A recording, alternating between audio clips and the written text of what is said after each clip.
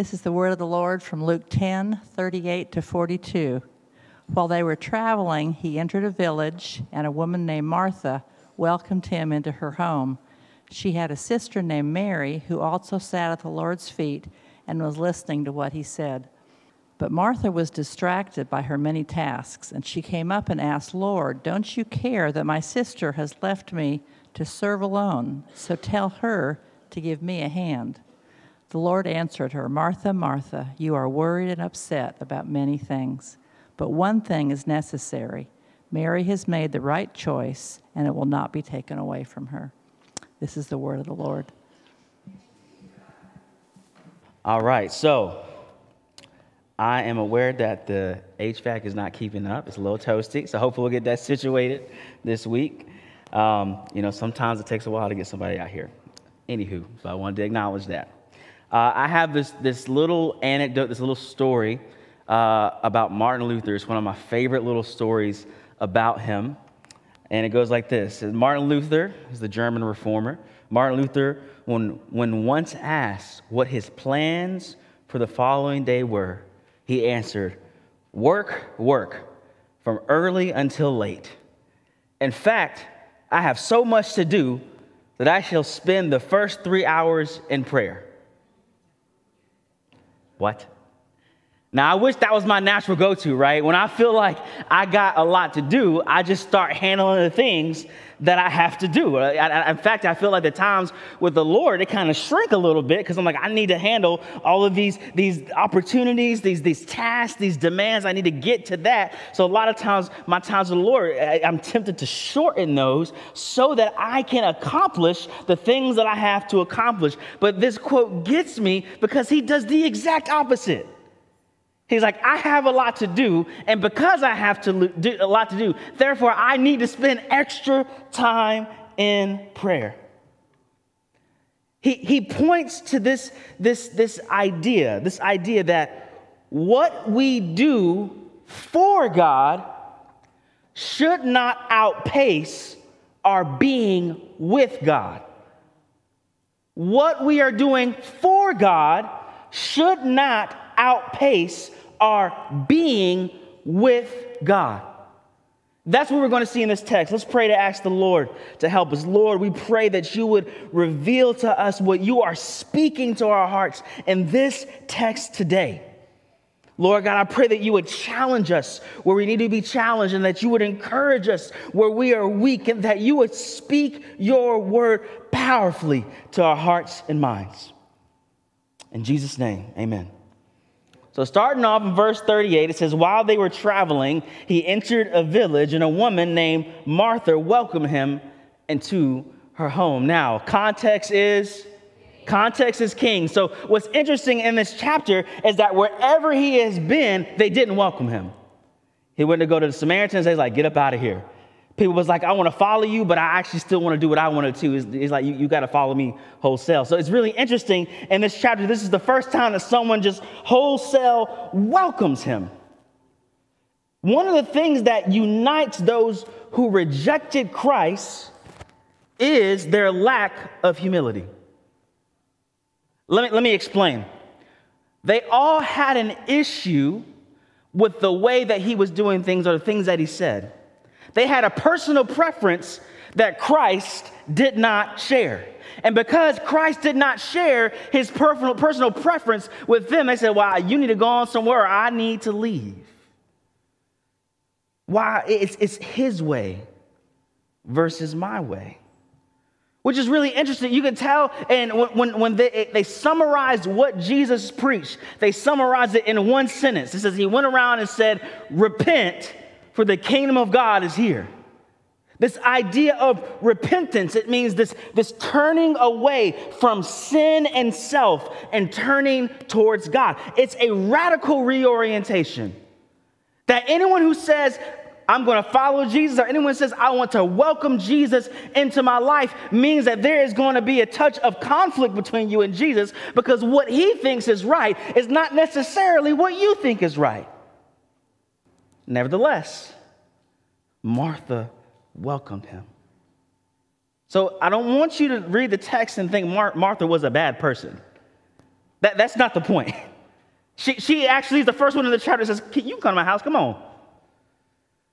See, welcoming Christ invites both comfort and challenge.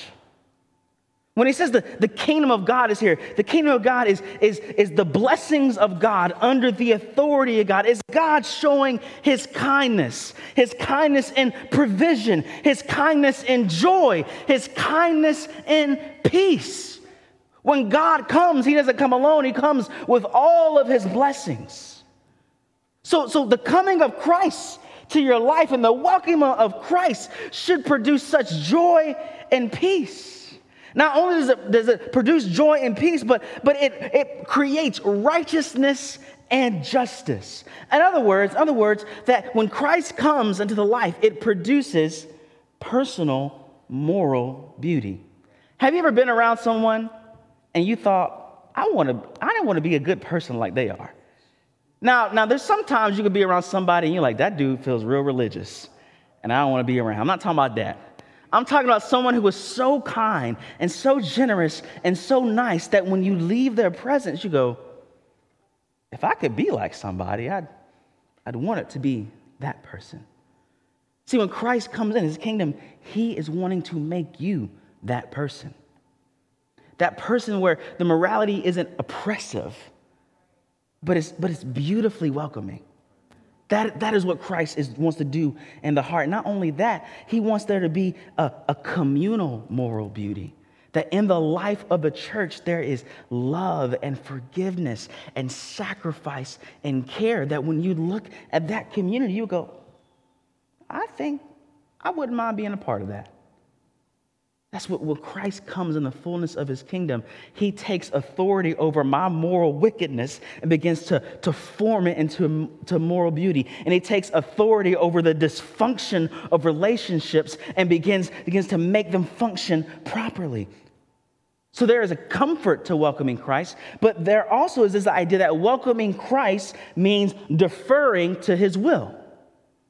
Remember what the word repentance means. I was walking in this particular direction, but I'm going to turn around and walk the other way. It's implicit in the name Lord or Master. And ultimately, his will is what's best for us. And what we see in this text is that Jesus was welcomed by Martha.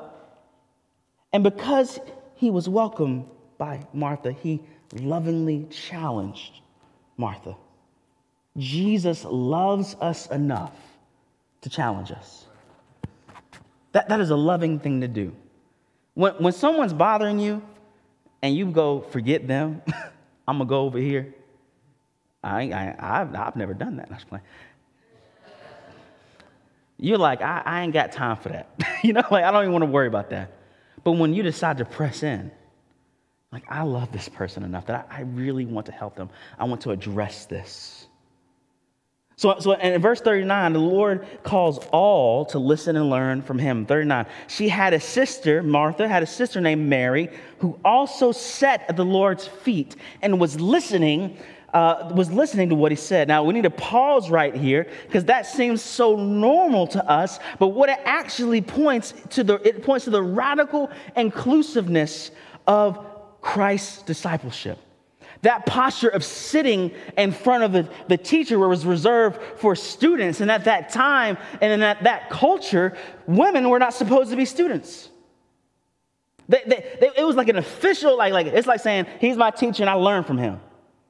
And for Jesus to do that, he is crossing this huge gender barrier. In this time, women were considered inferior. They weren't supposed to listen. The culture did not consider that both men and women were made in the image of God. But Jesus honored and dignified her and said, no, I want you to learn from me. You can't learn over there, but with me, you can learn. What's so interesting is Jesus dignified those who were deemed unworthy. And he still does this today. Like, Jesus is always using people whom everybody else will go, I don't know if they got something to offer. But Jesus looks at them and says, no, no, no, I see something in you, and I have gifted you in a particular way that I can use you for my glory. That is the path of Christian history, is God using people whom others would look at and go, I don't really know what they have to offer. Like when God calls a bunch of fishermen and says, I'm going to make you apostles. But God, in his wisdom and love and mercy, says, I will look at whomever the culture deems unworthy and inferior, and I will decide to use that one. He often chooses the unlikely to show off his glory and grace. Now, what this passage points to is Mary saw this awesome privilege to be with the Lord, to learn from the Lord. Should we not also jump at the chance to learn at his feet, since he welcomes everyone?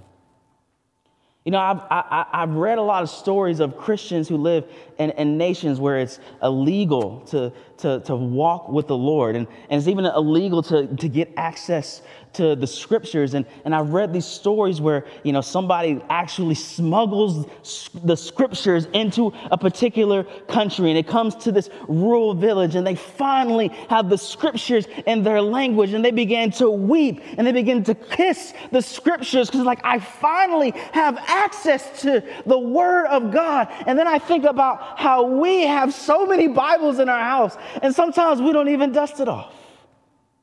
Listen, Jesus has given us this incredible privilege to know him and to learn from him. Should we not lay hold of that resource and learn from Christ? I love how Jesus and his church are always crossing these major boundaries. In Galatians 3, Apostle Paul outlines three major boundaries. It says, there is no Jew or Greek, slave or free, male or female, since you are all one in Christ. The interesting thing is we can still see these divisions at work today. What he's saying is all ethnicities should be one in Christ. In that context, Jew and Greek, they had wars with one another. There was a wide gap and hatred. There are times when Jesus is talking to people, and the name for a Greek, a name for a Gentile, was dog. That's what the Jews were like. It wasn't like they didn't like each other just a little bit. There was this intense animosity.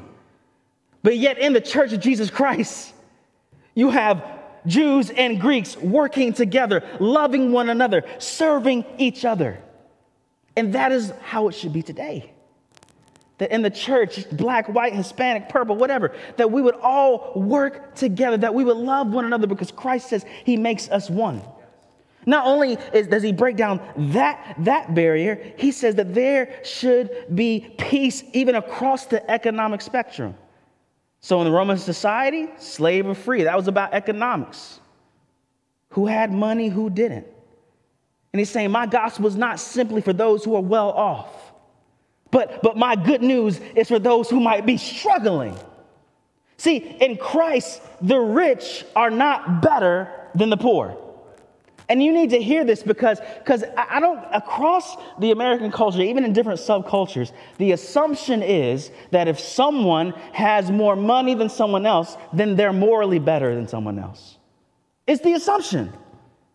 It is just the assumption. But the reality is the Bible says that the rich could be morally righteous, or they could be oppressive. There's examples of both in the text. So the amount of money someone has does not indicate to you the spiritual quality of that person. And just as much, the ones who are struggling, the ones who are poor, they could be suffering, Or the proverb says they could need better work ethic, but you don't know just from first look. And again, someone's economic status does not give you an indicator of what kind of morality that person has. And so in the church, that is not a statement of judgment or of gradation, that everyone who comes from every class is welcome and considered equal, because we don't subscribe to the assumption that how much money someone has in the pocket determines the quality of their life, their uprightness of heart. So not only does he cross that, they cross the barrier between men and women. Like he goes from the battle of the sexes to humble love and service to one another. That there's this ancient battle, this ancient power struggle, and Christ is like, put that power struggle away. Humble yourself and serve the other. Men and women were created to complement and serve each other. Apostle Paul gets this in 1 Corinthians 11. He says, "In the Lord, however, woman is not independent of man, and man is not independent of woman. For just as woman came from man, so man comes through woman, and all things come from God." He's saying, listen, no, you need each other. For your family to function, for the church to function, for society to function, you need one another, and you complement one another. And so, listen, we are all called to humbly listen to what Jesus says for us. And the reality is that he has a challenge for everyone. Now, your challenge from him might not be the same as your neighbor's challenge from him, but he has a challenge for you. And the question that you have to ask yourself is, where do I need to repent? You don't just repent one time. You ask the Lord continually, search my heart and teach me. Show me where I am wrong. And the Lord is so gracious and loving that he will do that. Not as an angry judge, but as a concerned physician that sees sickness and says, I want to help you get rid of that.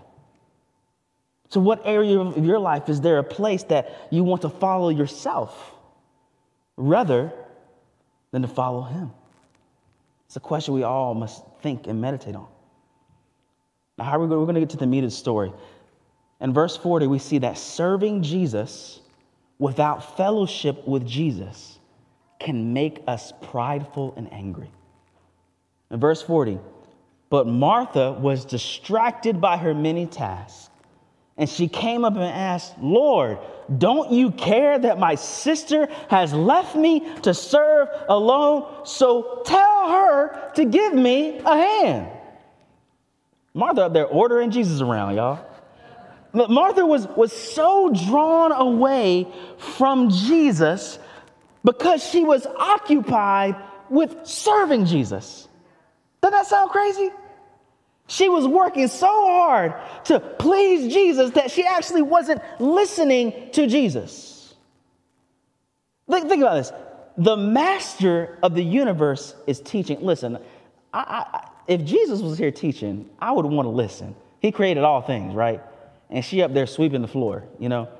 Like, no, if the master, the one who created you and loves you is speaking, maybe you should put the broom down and go, let me listen to what he has to say. See, the reality is when we have a life that's characterized by serving Jesus more than we are actually spending time with Jesus, there's a lot of things, a lot of problems that could happen. Sometimes we could be doing things that he actually didn't ask us to do. Now listen, there are 100 good things you could do. In fact, if you tried to do all the good things that you could do, you couldn't do them. Yeah?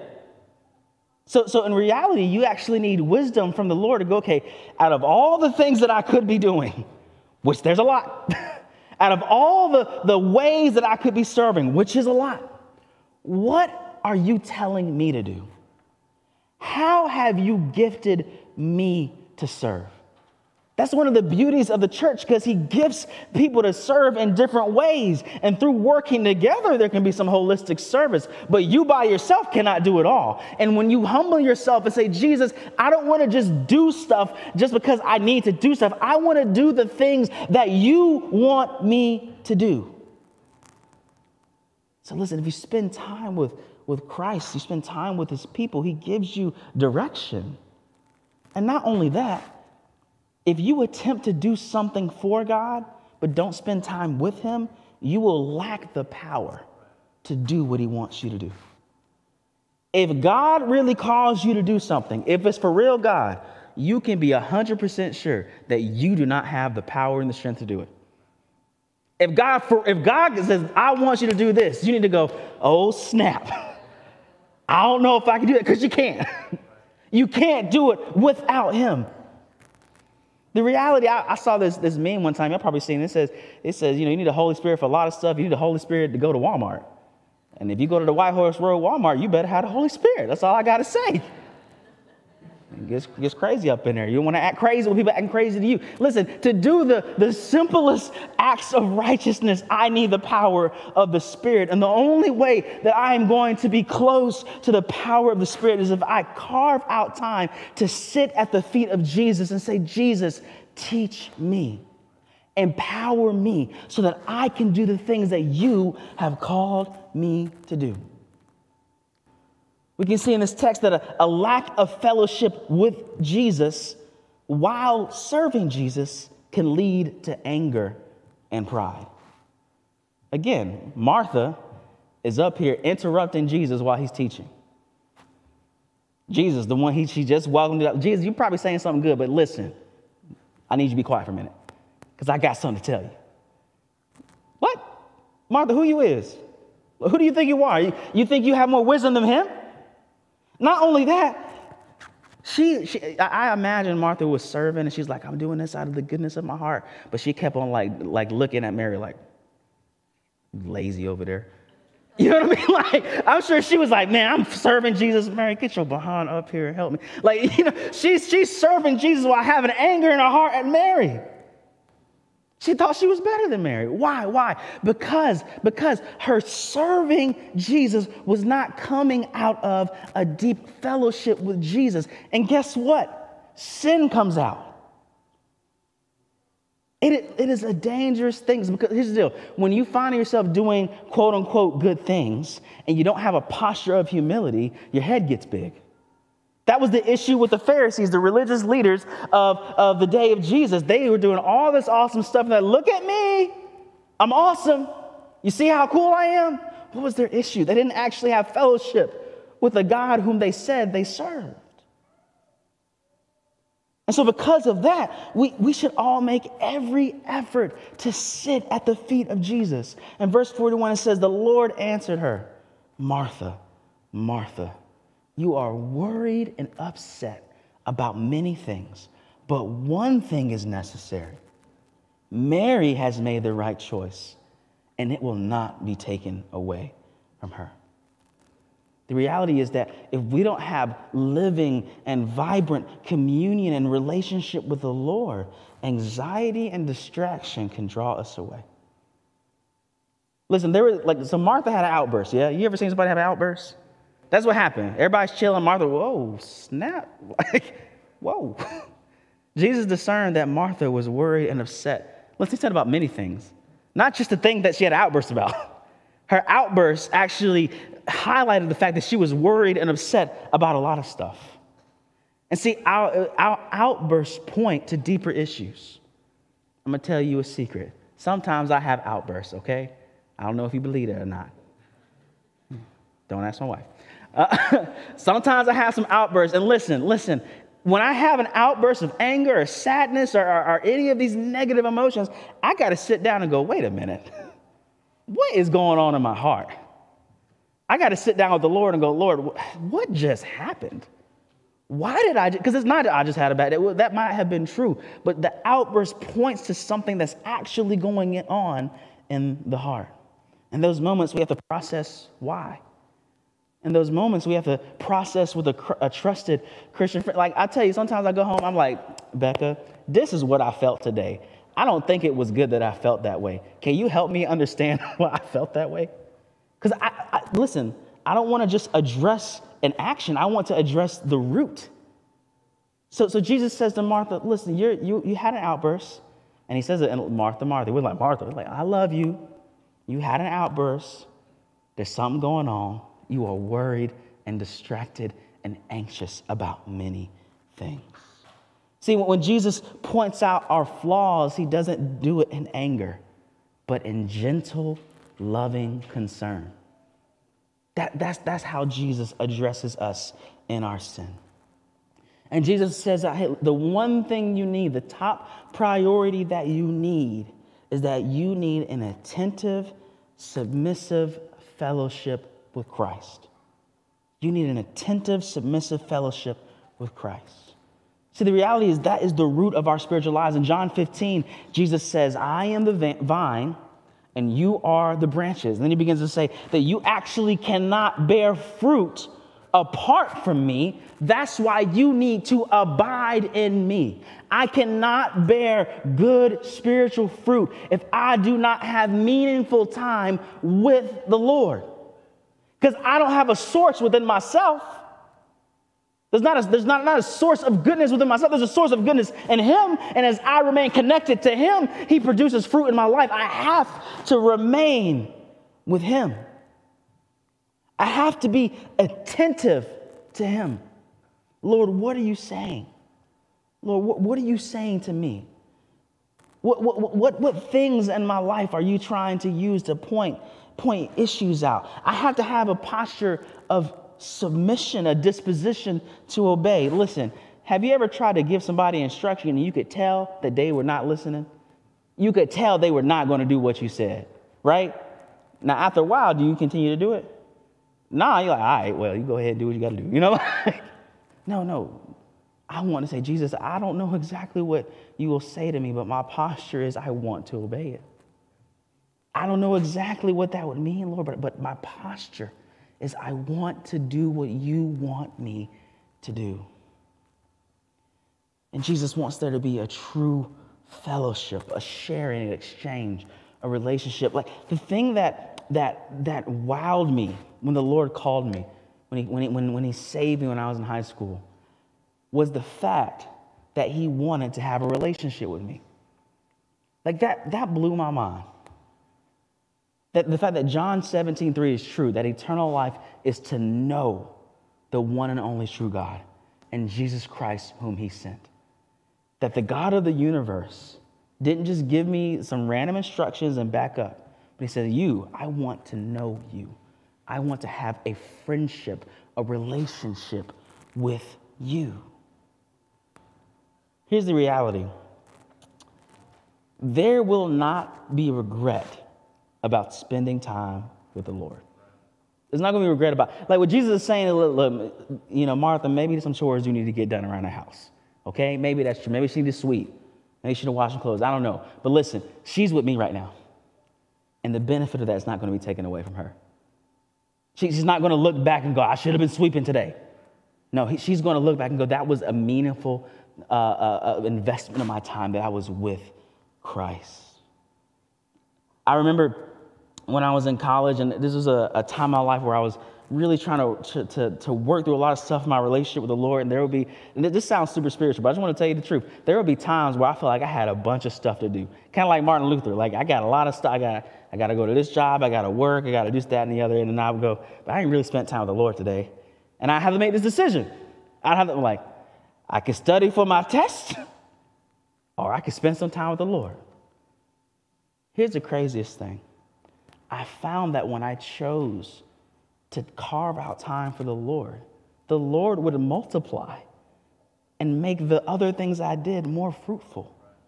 Like it was the craziest thing to me. But I felt the pressures and demands to do a lot of stuff. And if I let those pressures and demands run me, I would steal from myself meaningful fellowship with the Lord and be less effective at the thing that I'm trying to do. I want us to be a people that understand the importance of sitting with the Lord, of being with him, of praying to him, of saying, Lord, I just want to be with you, and trust that as we do that, he is going to make us more effective in whatever it is that we have to do. I had to learn this when we started the church. I tell you what, man, when we started the church, I didn't have to like think about what I had to do because there was like a list. There's like a lot of stuff to do. I got to do this and this and this and this, and then the next day there's this, and I got to work a lot. I got to do this stuff. I got to do this stuff. But there would be times when the Lord was like, listen, that stuff is important. The tasks are important. But if you don't live your life out of fellowship with me, those tasks will rob you of joy and peace and strength. So it is of utmost importance that we would choose the better part, like Mary. And ultimately, the way that I want you to view the gospel is that it is a means to something. Jesus' death and his resurrection was a means to something. What was it a means to? It was a means so that you would know him. We were separated from him because of our sin. And Jesus accomplished a lot of work in his life, and his death, and his resurrection. Why? So that he could be with you.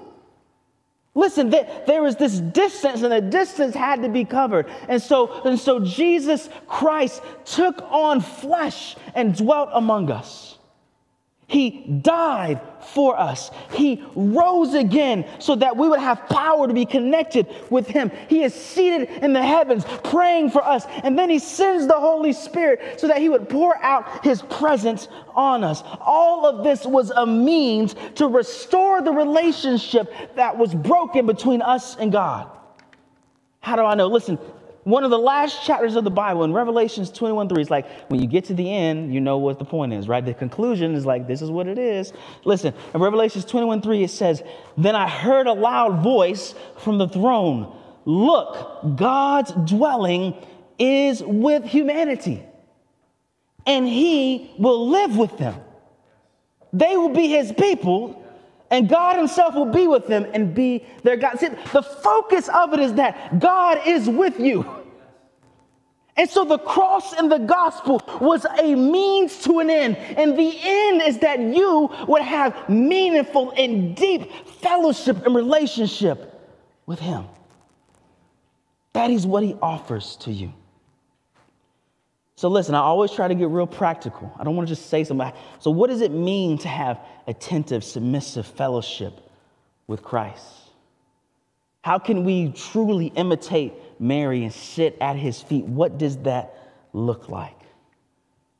It means that we pay attention to the preached word. That like when I am preaching God's word, that is Jesus Christ communicating to you. And this is how I know it.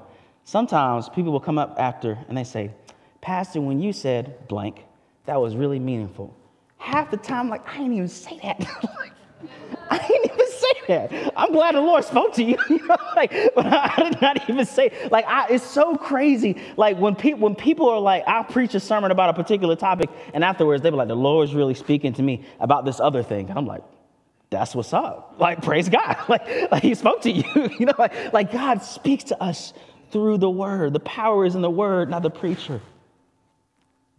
One of the ways that we have active, attentive submissiveness and fellowship to Christ is through accountability with other Christians. That we would humble ourselves and give people permission to say even hard things to us. When we we call our membership at the church, we call it partnership. One of the reasons that is important is because you're saying, hey, I want to partner with you so that I would have accountability in my walk with Christ. That I would have encouragement, and at times that I would have some accountability, some rebuke, and say, hey, listen, that's not exactly a way to walk that's helpful.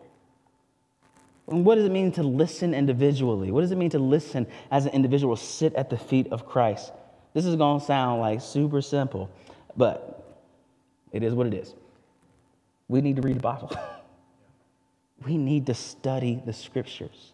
And when we study the scriptures, we need to ask ourselves the question, what does the text mean?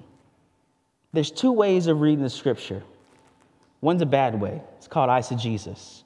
It's reading something into the biblical text that's not there. So I got a story. This illustrates the point. So somebody says, God, what you want me to do? And they open the Bible, and they look at the verse that Judas hung himself. And then they just flip to another one, and the verse says, go and do likewise. And they're like, that's not how you do it. You don't look at the Bible and go, what do I want it to say? You have to say, no. What is the context? What is the intention? What does the human author want me to understand? What is the divine author? What did he mean in the text? And a really good way to start understanding that is using something called a study Bible. We have some Christian Standard Study Bibles we can give to you if you can't afford it. But like just looking at the context and humbling yourself and say, not what do I want it to say, but what does it mean? What does it mean?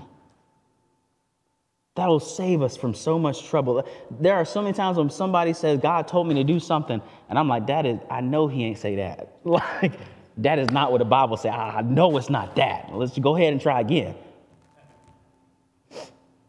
And not only that, we need to have times where we examine our lives before the Lord. There's this ancient practice, ironically called examine. And it's this idea that we understand that Jesus is trying to teach us something and point something out to us every single day. And so what the practice is that there would be a point in the day, maybe it's at the end of the day, where they would sit, they would pray, and they say, Lord, I want to review my day.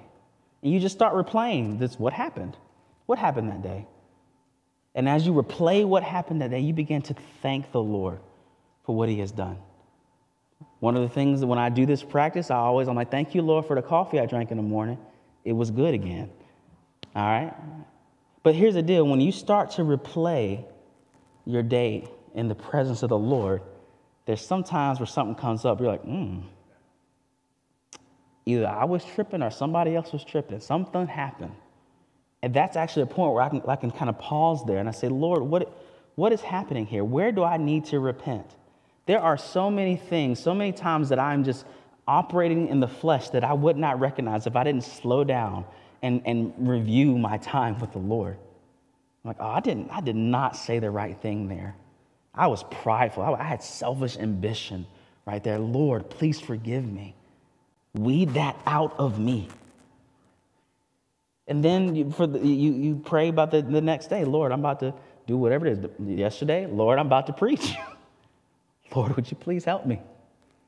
But it's this idea that you carve out time, that you would get in the Word of God, and then you would allow the Word of God and the Spirit of God to get into you, to examine your life, so that you would be sitting with Jesus and you would have that one thing that is necessary that you would never regret.